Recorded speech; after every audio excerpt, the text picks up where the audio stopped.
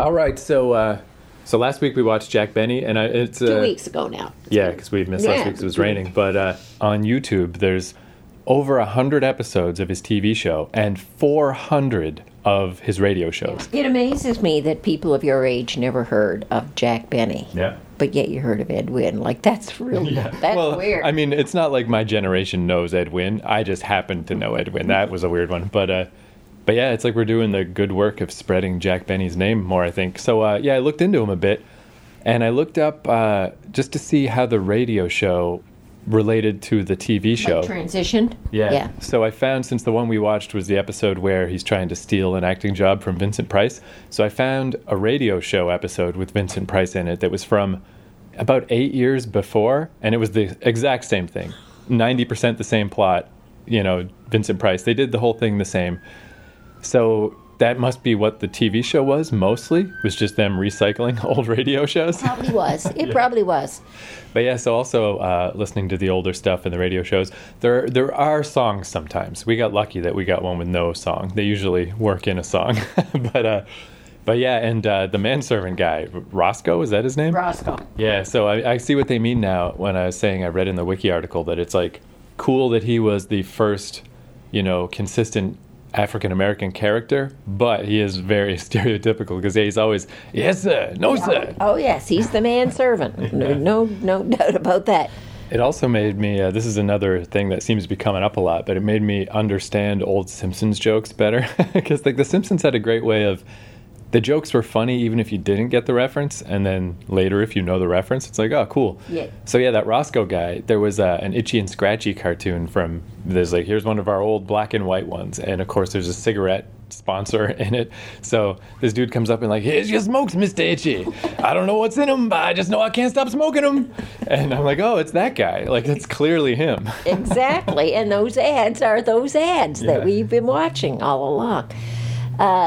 The other thing about, the thing that it teaches you, too, about The Simpsons, I haven't watched that many Simpsons episodes, but there's no question, when you watch those Simpsons, you can watch it on one level, but man, they've got a whole lot of levels underneath, and if you kind of know what they're referring to, it gives it a whole extra depth. And specifically from this sort of era that we're in the 50s, because, the people that were writing The Simpsons were in their 30s and 40s in the early 90s, so they're just remembering back.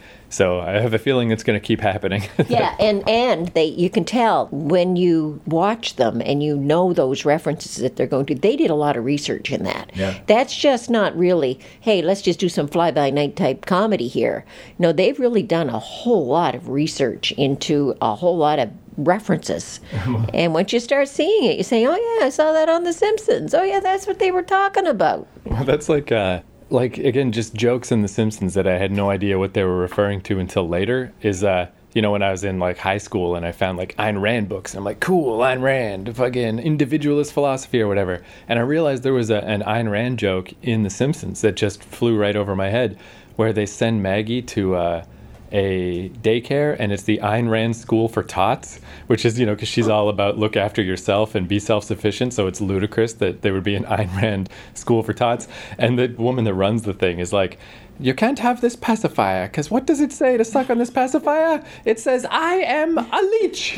And I'm like, yeah, they're doing all these Ayn Rand jokes. I didn't know. I didn't get any of that. So, but when you look at that show later, knowing what you know, yeah, it makes it even better. It makes it so much better. You're saying, oh, look at all this stuff that's in here.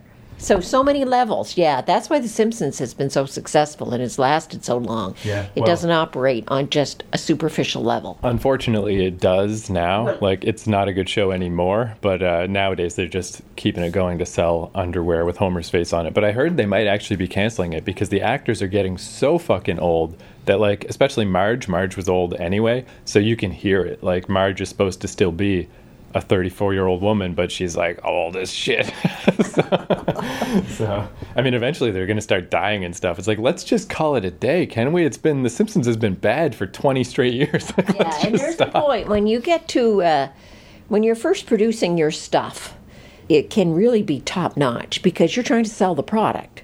Yeah. So you've really put some work into it. But as time goes on and it becomes really popular and you're just producing the product, you can't keep up with producing that same level of depth or research or that the early shows have. It was neat too. The Simpsons specifically was the first primetime cartoon since the Flintstones. Like, it had things to prove, and it was on the fledgling Fox network, where the only popular show was Married with Children. You know, it just was a different world back then. Now they don't have anything to prove. They don't give a shit, and you can tell they don't give a shit. Yeah, well, they're just in it for the money now, so more so than the actual creativity of the product.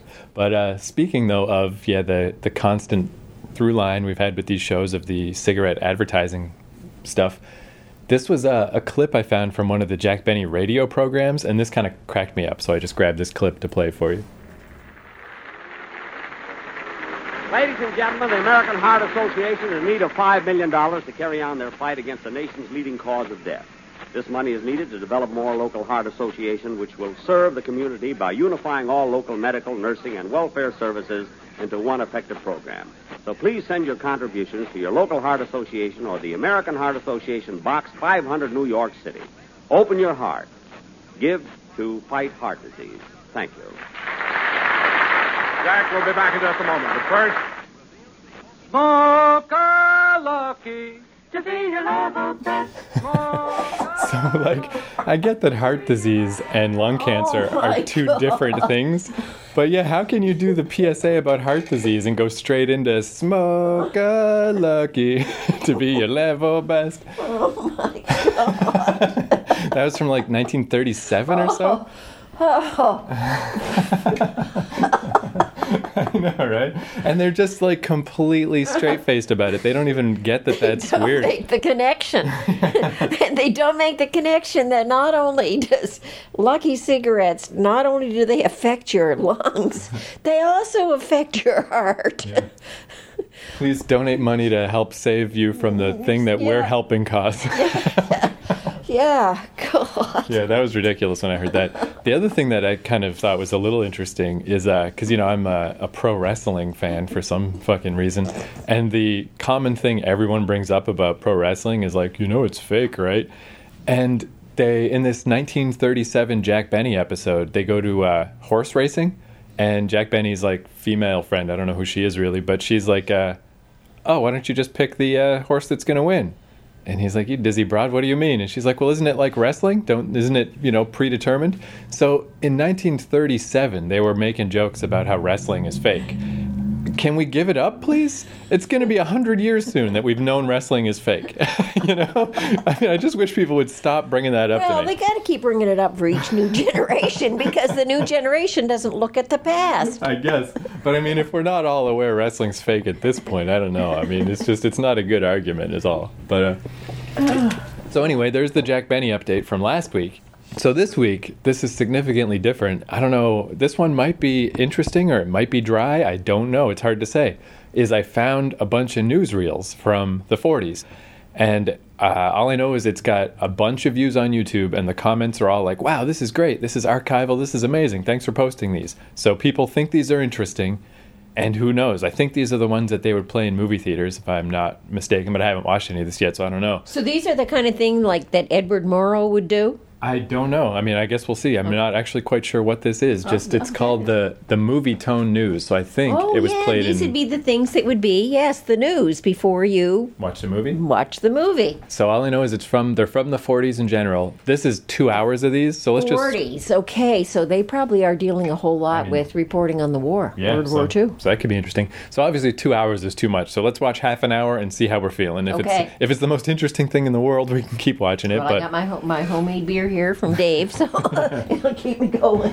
Okay, the thing we got to watch for this is the narration. Right. The narrations in these things, as I remember seeing a few of them, I'm not that old, but I saw them, I've seen them, is very intense. It's very, dramatic, as if you were on stage. It's not like just, okay, well, here's the news for this evening. It's like, Dieppe, the landing at Dieppe. Right. The boats are coming in. It's very... So it's not going to be like the good night and good luck. Oh, no, it won't. It shouldn't be. I'd be very surprised if it's very calm and just here's the news for this evening. It's probably very I'm a little curious, too, if they do war stuff, just because people knew about World War II, but there was this whole dead zone where people just didn't talk about it. And, And I'm just curious to see what the news at the time was like, like all the real atrocities and the depth of what happened. It's like people knew, but not like they know now, Well, you have to, when you think about the 50s, and we have kind of put the 50s into a little box of being Leave It to Beaver World? Yeah, clean and everybody. And there was all kinds of shit going on. There was poverty. There was people who didn't have enough food to eat, didn't have jobs. But it was kind of like very sanitized. And I think that was a reaction to World War II because it was so horrible and there were so many awful things that happened that people just wanted to block that out and pretend that it didn't exist anymore. Well, yeah, it's definitely different by the time I was in school. I remember in high school, which has been, the mid-90s when I was in high school, literally they would show us World War II documentaries where you see that grainy black and white footage of corpses being bulldozed into big pits. And I was like, yes, we need to know about this, but isn't this a little much? But I think the 50s was a counter-reaction to that because there was still awful things going on in the 1950s.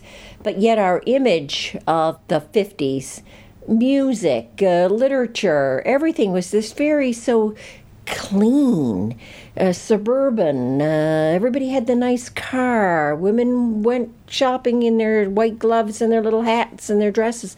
And I think that was a reaction to how terrible World War II was, and people just didn't want to think about it anymore. Yeah, it's like my friend Ken, who is about your age, he would talk about that, his podcast is called Dicks and Janes, because in the 50s it was like the world of Dick and Jane, the perfect little family, and the 2.5 kids, and the nuclear family, all that stuff.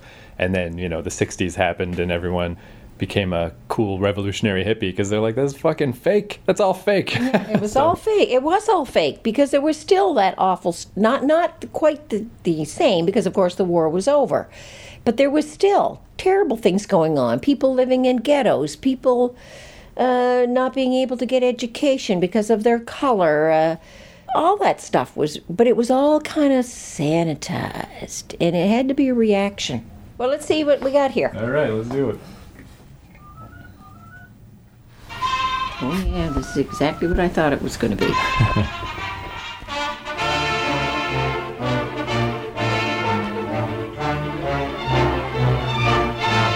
The German invading force is speeding to capture Oslo.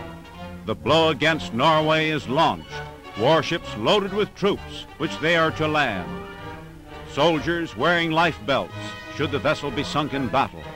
The naval squadron drives through the waters of the Skagerrak for the surprise attack that transformed the war in Europe.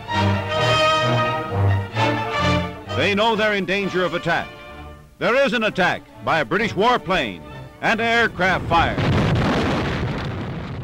It's kind of interesting because, I've seen a lot of movies and stuff on this kind of stuff, but to see the actual primary source material for it is, Because it cannot survive.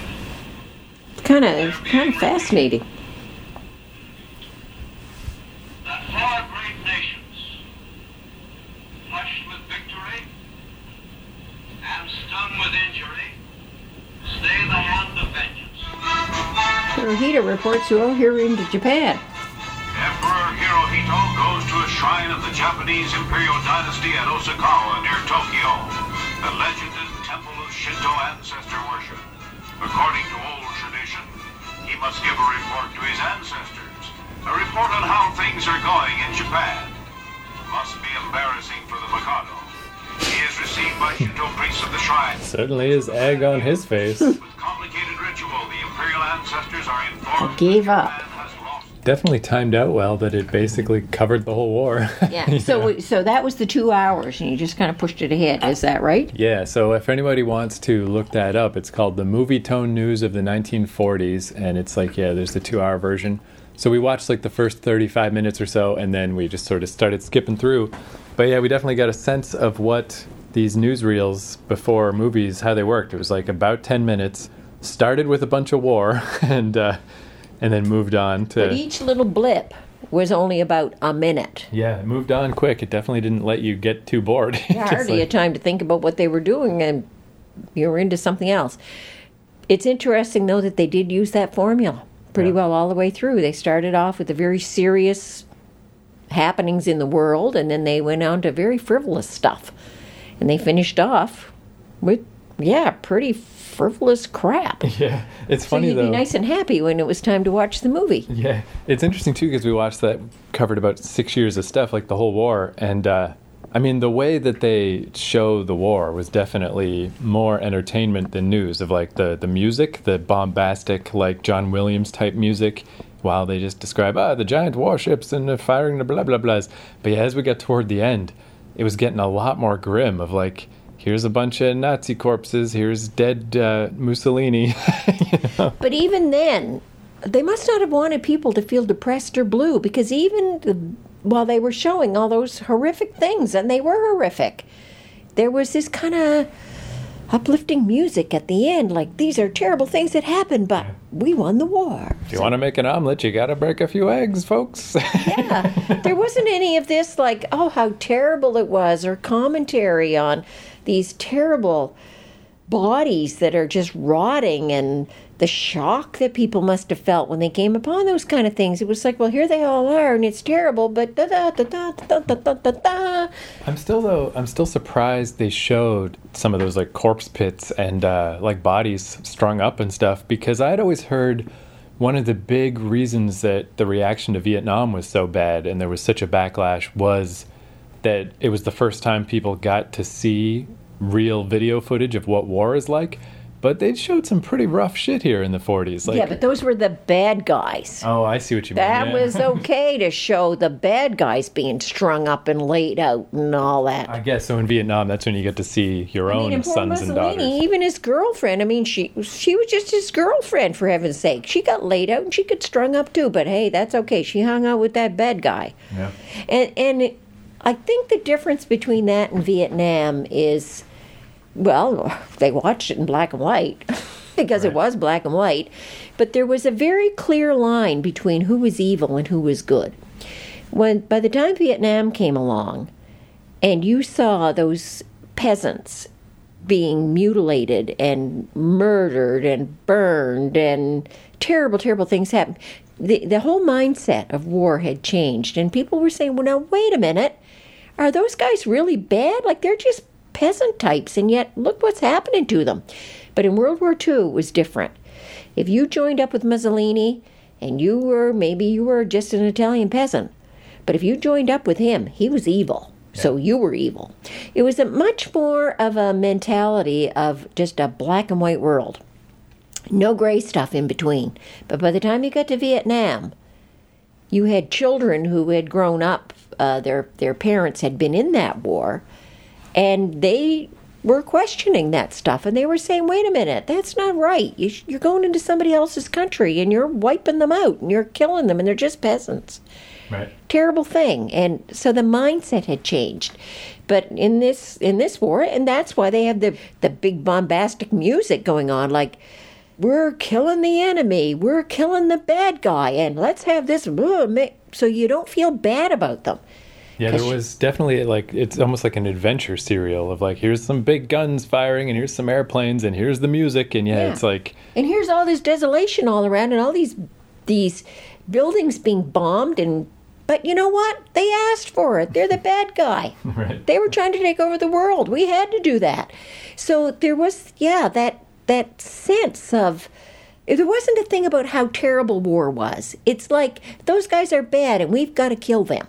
And it's weird too to see how coverage changes. So yeah, here it's like, it almost feels like a toy commercial when they show the stuff from the war here of like, hey, you should go buy a battleship toy after this, or a tank toy, because isn't this cool? And then obviously with Vietnam, it was more gritty in your face. But my only memory of like the Gulf War stuff in the early 90s was like the war, quote unquote, that happened in my youth. And the only image I remember even of that war is like drone footage, where they would show the night vision camera, and it's just a stale, boring shot of a missile being, like heat-seeking toward a building at night and blowing it up. And then, like, that's what that war was like. In the Gulf War was very kind of... I won't say sanitized, like distant. It was just like distant. Yeah. You didn't see a lot of this on the ground kind of thing, where people were being hurt and done in, and you'll notice in what we did watch of that film footage, We saw close-ups of, when the Nazis took over Belgium, and we were watching people being evacuated and fleeing to Paris, which was eventually going to be taken over too. Okay, those were the good guys. We saw those people up close. We didn't see what was going on in Germany at the time when Germany was being bombed. And again, they were innocent people who were being done in and killed and everything. But no, it didn't show those guys because they were the bad guys. They showed the heroes, the Italian hero, Mussolini. Yeah, showed him being done in. But hey, he deserved it. He was just Joe Bad Guy. They didn't want you to feel, when you watch this footage, they didn't want you to feel bad about any of this stuff. Yeah. So you had this uplifting music. And just so you wouldn't start thinking about it and feel too bad about it, clip moves right over to something like, Miss Beauty Queen of 1940, and girls running around in bikinis, and let's have a car race, and let's have a bunch of sheep running up into the mountains. And Yeah. so they didn't want you to feel bad about it or even give you a lot of time to think about it.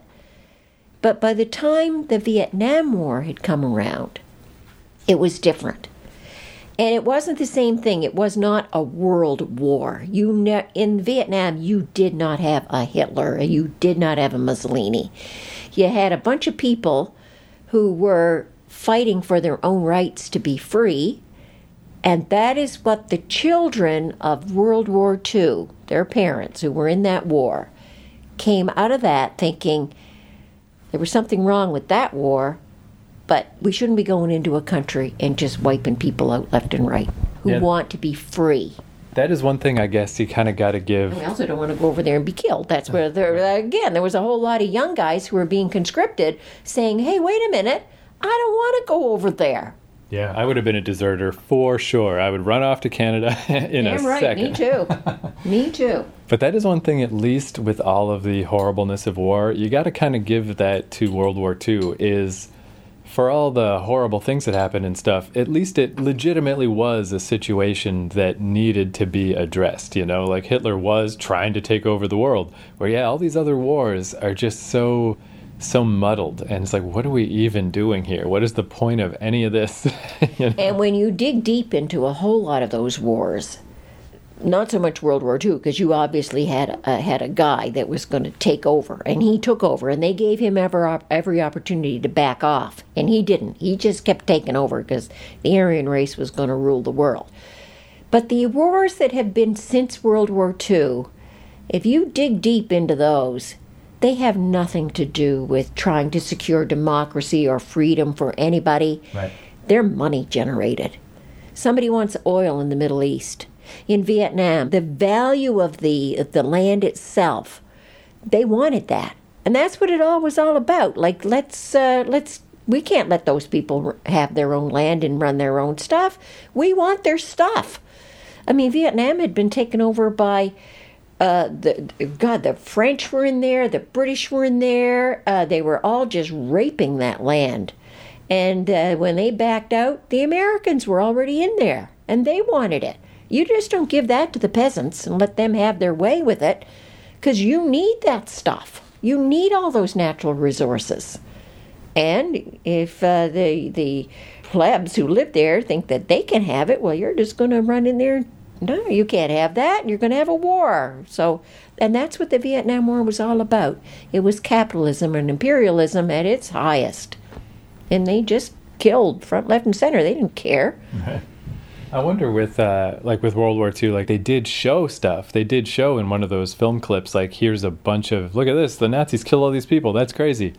But it was a 1-minute news segment, and then let's just move on. And then, like you were saying, the whole 50s was just kind of a let's not think about it. So it's like, it's not like they never brought it up or people didn't know, but they certainly didn't seem to dwell on it. It's like, because I was surprised how watchable those were. Like, it really did move on. It was like Entertainment Tonight from the 40s. Yeah. It's like, just here's a quick thing. Here's some more. Oh, but here's this and here's this. Yeah. And oh, look, here's car racing. Here's horse racing. And as I said, they hardly gave you time to think about it because it was like a minute and move on to something a little lighter, little lighter, little lighter, little lighter. They had a whole formula there. And even the war stuff was more about, the music and the tone of da-da-da than it was about news. And remember now, we watched this in a very condensed thing. We watched a whole lot of this all together. Yeah, it would normally be 10 minutes and Your then that's average it. Joe would go to the movies he might go once a week, but probably didn't. Probably couldn't afford to go not to go every week. Right. So you'd go to the movie, I don't know, 7 or 8 times a year, maybe. So you'd see one of those very quick, and then all that uplifting stuff afterwards. So you weren't really, your mind wouldn't get into the, oh my God, I'm bothered by that, I'm depressed by that, Right. I really am worried about that. And then you wouldn't go again, maybe a month might go by, and you'd see another one of those things, and it came at you very fast. And then you watched a movie, 2-hour movie, or an hour and a half movie, whatever, that was probably very uplifting too. So you went away feeling pretty good about yourself, and you weren't really bothered or worried about the war and the terrible things that were going on, because it came at you so fast and was then replaced by something so uplifting. Yeah. And it really is a world away. It's like, it's easy to ignore. Yeah, and it's somewhere else. It's like over there. And maybe you've got a husband over there. Maybe you've got a brother over there. And you might be a little kind of bothered by it, but not really, really upset by it, because it's not in your face. I got to imagine, too, that even if you were over there and you saw how bad it was and you were in the middle of warfare and stuff, it's not like you can really easily bring that message back, because I'm sure nobody wants to hear it. They're like, yeah, well, you beat Hitler, you did what you had to do. I don't really want to hear about your gangrenous limbs and shit. And they say that is one of the things about veterans from World War I and World War II. You hear that many, many times, where they will say that those guys never talked about that stuff. They might have talked about it themselves when they were among themselves at the Legion getting drunk. But they didn't tell their families about it, and they didn't dwell on it, and they didn't talk about it. And I think it was because, who wants to hear that stuff? Yeah. Who wants to hear how you shot somebody and they bled all over you and they were dying in the dirt or the mud? Yeah, nobody wants to hear that. Yeah. And so then you entered into this sanitized world of the 1950s that was very superficial. And then you move into the 1960s, where you get people who are saying, young people, saying, whoa, wait a minute, what the hell happened? Something happened 20 years ago. And we've been covering it up, and now you want us to go off and fight in some foreign country somewhere? I don't think so. I don't want to go. Especially, Hitler is an easy target and a legitimate threat, where, it's like, what's this Vietnam thing about again? Why? What? Sorry, why do you want me to go fall into a punji pit and stab bamboo through myself and die? Can you explain this to me again? So I think, too, from the little bit that I looked into just the searching, I'm pretty sure the Movietone news goes up into the 50s. So later on, once we get into the 50s, we'll come back to the Movietone news. And we'll take a look at it and see what kind of a formula they have, because they definitely had a formula in this. Yeah, because here it was, war, sports, frivolity. Probably by the 50s, it'll just be sports and frivolity. If you were somebody who only went to the movies even if you went once a month, or even if you went every week, you probably wouldn't realize that formula existed. We only picked it up. Yeah, we just mainlined 6 years of news. We watched it all, and you kept seeing the same thing. Wait a minute, like, there's the bad stuff. Better, happy. Let's watch the movie now. It is nice to be in just this, media literate time, that we have access to all this stuff, and it's just easier to see what's going on. Where you were mentioning while we were watching this that is like, where did they get some of these shots from? This seems suspiciously well documented. And you were saying you heard even back then that it's like you had to be wary of which shots are even real and which ones are set up. And I totally believe they would. Why wouldn't they? Why wouldn't they film some stuff to ease the presentation? Sure they do. There's all kinds of famous shots where you see, World War I is famous for it, where you see guys, they're in the trenches and they're going over the top. Now think about it. They're in the trenches, a battle starts, they're going over the top, and the filming is so, up front, like you can actually see the faces of these people who are going over the top. Come on. It's 1915, 1916. Photography wouldn't be that good. You might have a camera on a great big gurney somewhere with great big wheels on it that's filming from a distance. They wouldn't be right in the trench, right beside you, watching you go up over the top. Right. So when you look at that and you don't see that grainy image, now sometimes you'll see them and you'll see them running across the field and it's very grainy and it's got little white marks and stuff in it. And those are probably originals. But those other ones are not. They're faked. And they did a whole lot of that fake filming in somewhere in Canada here, somewhere in Ontario. I'm forgetting where the place was. But they did all kinds of that filming where they recreated that stuff after the war. And now they show it as if it was actually happening. But come on, it's 1915. You could hardly get food out to the front, let alone a camera. Right. Could you get it in that trench? I don't think so. It's funny, too, with the World War II stuff that, there's no way to say for sure which footage was real and which wasn't. But the weird irony is that it'd be pretty easy to film, doctor up some stuff of just soldiers doing stuff. But the really crazy shit, like, fucking boats exploding and kamikaze pilots flying into the sea, those are the real ones because it's easier to just film an actual atrocity. Yeah. But some of those ones that where you can see filming, like you and me sitting this close together, and the filming is as clear as any. Come on. There's a war going on. Like, Jesus, I don't think somebody's out there with the camera. And in those days, they didn't have, like, a little camera that you could just take out of your pocket and just take a little click with it. Yeah, or watch motion action. They didn't have that kind of capacity. Even that would be an interesting movie. Make a movie about some go-getter film guy back in the 40s, making these things or whatever. So I guess just to wrap up real quick, I just wanted to mention in the little frivolity segments, a couple of those definitely stood out. The car racing was I guess I've seen those cars where it's like a little tube with the wheels are really far out from the edges of the car. It's like a little cigar car. Yeah. And I guess I've seen those as little tin toys, but I've never seen those cars. We have one at home. Yeah, I've never seen them in action. And it's just weird to see a whole racetrack filled with this weird car design that is... Well, that first one we watched where they were obviously on a dirt track, and my God, the dust that was coming around, if you weren't the guy in front, you wouldn't be able to see where you were driving. That was one of the few, legit moments that didn't feel staged in any of these was the guy with the white flag and the cars go around the corner and then he's like, go! All the dust. That was cool. That was good. But then we watched that first one, which was in 1940 and on a dirt track, which is just full of cloud. And then we watched the next one. And it was on a paved track. Yeah. Obviously a paved track. The newest innovation in driving. Actual pavement. And those guys weren't going as fast, it didn't seem to me. Yeah. Well, I was thinking that I wonder if with those weird old cars and stuff, maybe the dirt road is easier to take those crazy turns on, like your tires would grip better or something. I don't know. Make a rut in the dirt. I don't know. But yeah, then the other things that stood out to me, there's the beauty pageant type stuff where they just literally... big cheesecake, those ones. And literally had the tape measure out and were measuring this girl's knees because the dainty knees... Ankle? Yeah.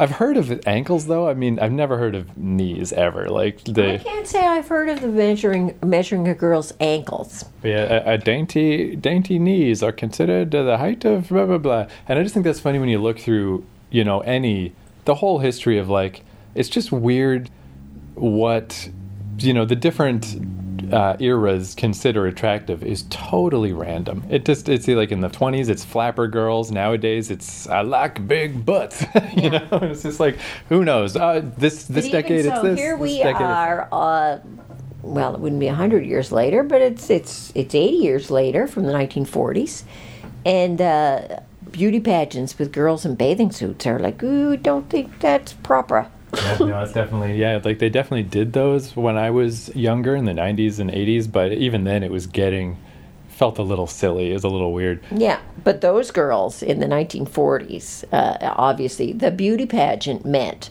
the girl in the bathing suit. Yeah. And how good she looked and how tight her knees were and how slim her ankles were. Yeah, and I was saying, it reminds me of phrenology, that old thing where they would measure people's skull dimensions and try to gauge your personality. It's like that, but for objectifying women of just like. But now you got to remember too, though. This is this is 1940, and in the 1920s and the 1930s, eugenics was a very big deal. Yeah. Worldwide.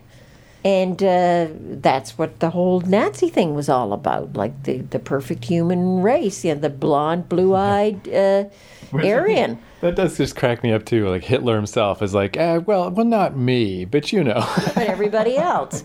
So, yes, the perfect human was a very big deal, like in the 20s and 30s. And anybody who kind of didn't fit the mold was kind of like lower class, and maybe you should do them in. And anybody who was mentally incompetent, they put them off in some institution somewhere. So that is not surprising. I never thought about it before, but that's not surprising that you would have beauty pageants of girls who would be the perfect shape, not just with boobs, hips, waist, but right down to their knees and ankles. Right. And anybody else who didn't kind of cut too bad. But that kind of fits all into that eugenics thing that was a very big thing in the 30s. And it was only after what Hitler did to the Jews, Hitler and the Germans, the German race, what they did to the Jews, when that all came out, that whole eugenics thing was blown right apart. But yeah, it was a big thing in the 30s and the 40s. Yeah, I mean, it really is like the through line of, I know it's an easy topic and it gets tiresome to talk about, but I mean, that people are just tribal. Back in the tribal days, you're not supposed to be an individual. You're supposed to listen to the leader and do what he says so that everyone will survive. And you just see all these different examples of it here of like, the Nazis was the big one. That's the obvious one. But then you get like at the end of the war, Japan, super single-minded and like we'll just follow the emperor and kamikaze crazy shit. But then in America, it's like, hey, if they say this is what is an attractive knee, then that's what it is, and we're not going to question it. Yeah. Like it's a lot less directly bad, but it's the same mindset of just like, yeah, whatever you say goes, chief. All right. Yeah, and it comes right down to the black movements now that are trying to get equality. And I mean, they've been fighting for that for years. But it's the same thing. It's like there's an image of what is the perfect human. And we haven't really moved that much far ahead. I hope we moved a little far ahead. But from where the Germans were in 1940, we're not really that much further ahead today as a human race. Well, it's like it's like a joke on the internet of as soon as you bring up Nazism to try to prove a point, you've already lost. It's like that's when things have just devolved into nonsense. But it's so easy to do, and it is accurate. It's like whenever you see some weird, I don't know, religious people or anything, any kind of weird mass mentality, it's like, yeah, it is just Nazi shit over and over and over. Yeah. And no one likes to hear it, but it's like, that's what the human race is. It's creepy, but that's what helped us survive. So you can't really hold it against us, but you got to acknowledge at some point that, like you're not making rational choices. You're just doing tribal nonsense, and it's just, that's what we do. It's what we are.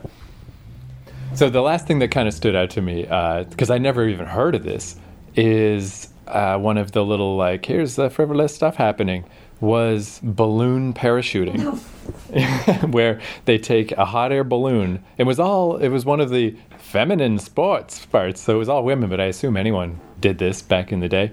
But you take the hot air balloon up, I don't know, pretty high-ish, and then you parachute out of the balloon and just parachute down.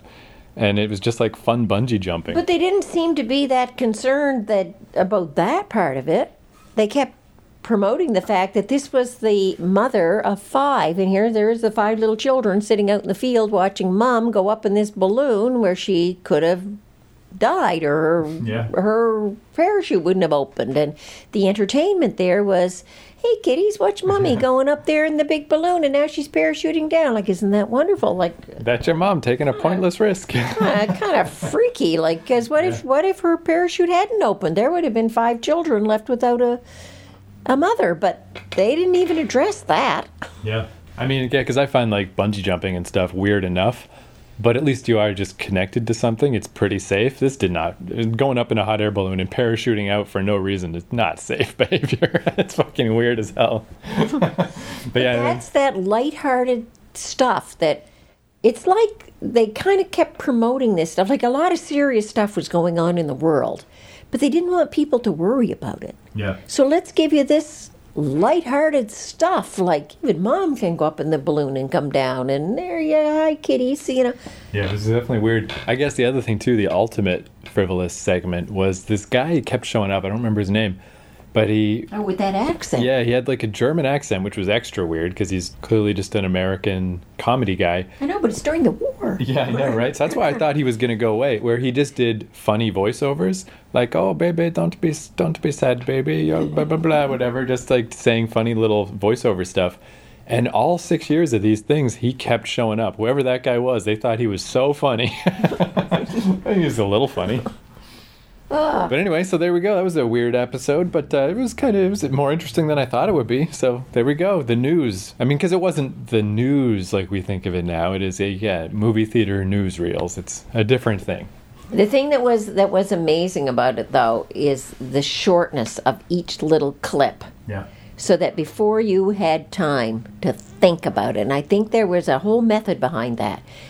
They wanted to report to you what was going on in the world, very serious stuff going on, but you only got 1 minute of it. Before you had time to even get your mind around that, boom, into another one. And it kept getting lighter and lighter and lighter and lighter. And that formula is really kind of fascinating, because then you say to yourself, well, that's how people coped. That's how they got through with this stuff. They didn't really think about it. I wonder if the way people are like, oh, I don't want to be late to the movie because I want to see the trailers. I wonder if people were like that with the film reels. Like, I don't want to miss the newsreel. Or was this the boring thing that you had to sit through? You know what? You probably wanted to get there to see the newsreel, because where else would you have seen it? There was no TV. Yeah, especially the actual footage. Yeah, that would be You'd see it, you'd hear it on radio, but that's not the same. Yeah. As actually seeing it. So yeah, you probably, and going to the movies, think about it too. Where else would you get this stuff? There was nowhere else. There was no TV, there were no videos, there was nothing. So the only place you would ever get to see that motion up front, knowing what was really going on in the world, was at the movies. So you'd go and see it, and because you knew nothing else, you would accept that as, oh, okay, that's the truth. That's exactly as they presented it, because what would you have to compare it to? Nothing. Yep.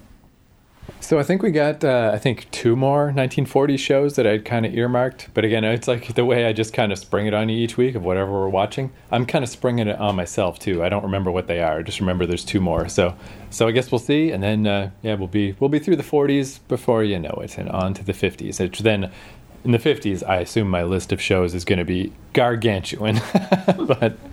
But to kick things off with the 40s, it's been interesting, Okay, so we're signing off. Yeah. See you next week, I guess. Jack Benny's still the king. What's the best show? Easily Jack Benny. So we'll see. We'll see how things go. Here's a graduation day. The Methodist Hospital of Brooklyn is picking the healthiest and huskiest 6 months old out of their latest crop of babies. Guess which one each mama thinks is the best? Certainly. But the doctor and nurse is more scientific. It's all in the diet. You and me couldn't look that way on pig's knuckles with cabbage and chocolate moldeds. There's a bathing beauty. Ain't she cute? While the doctor is tuning in, how about a little smile? Okay, that's enough for 'em. It's a shame they grow up into us. Sure, some of them cry. Now, stop it. You grow up with a scrunched face. And here's the winner, baby Rose Bloisy. A Rose by any other name, Rose, don't eat the prize. Cute? The new belle of Brooklyn. Hello, Mom. Hello, Pop. Me and the Dodgers, hey, Pop?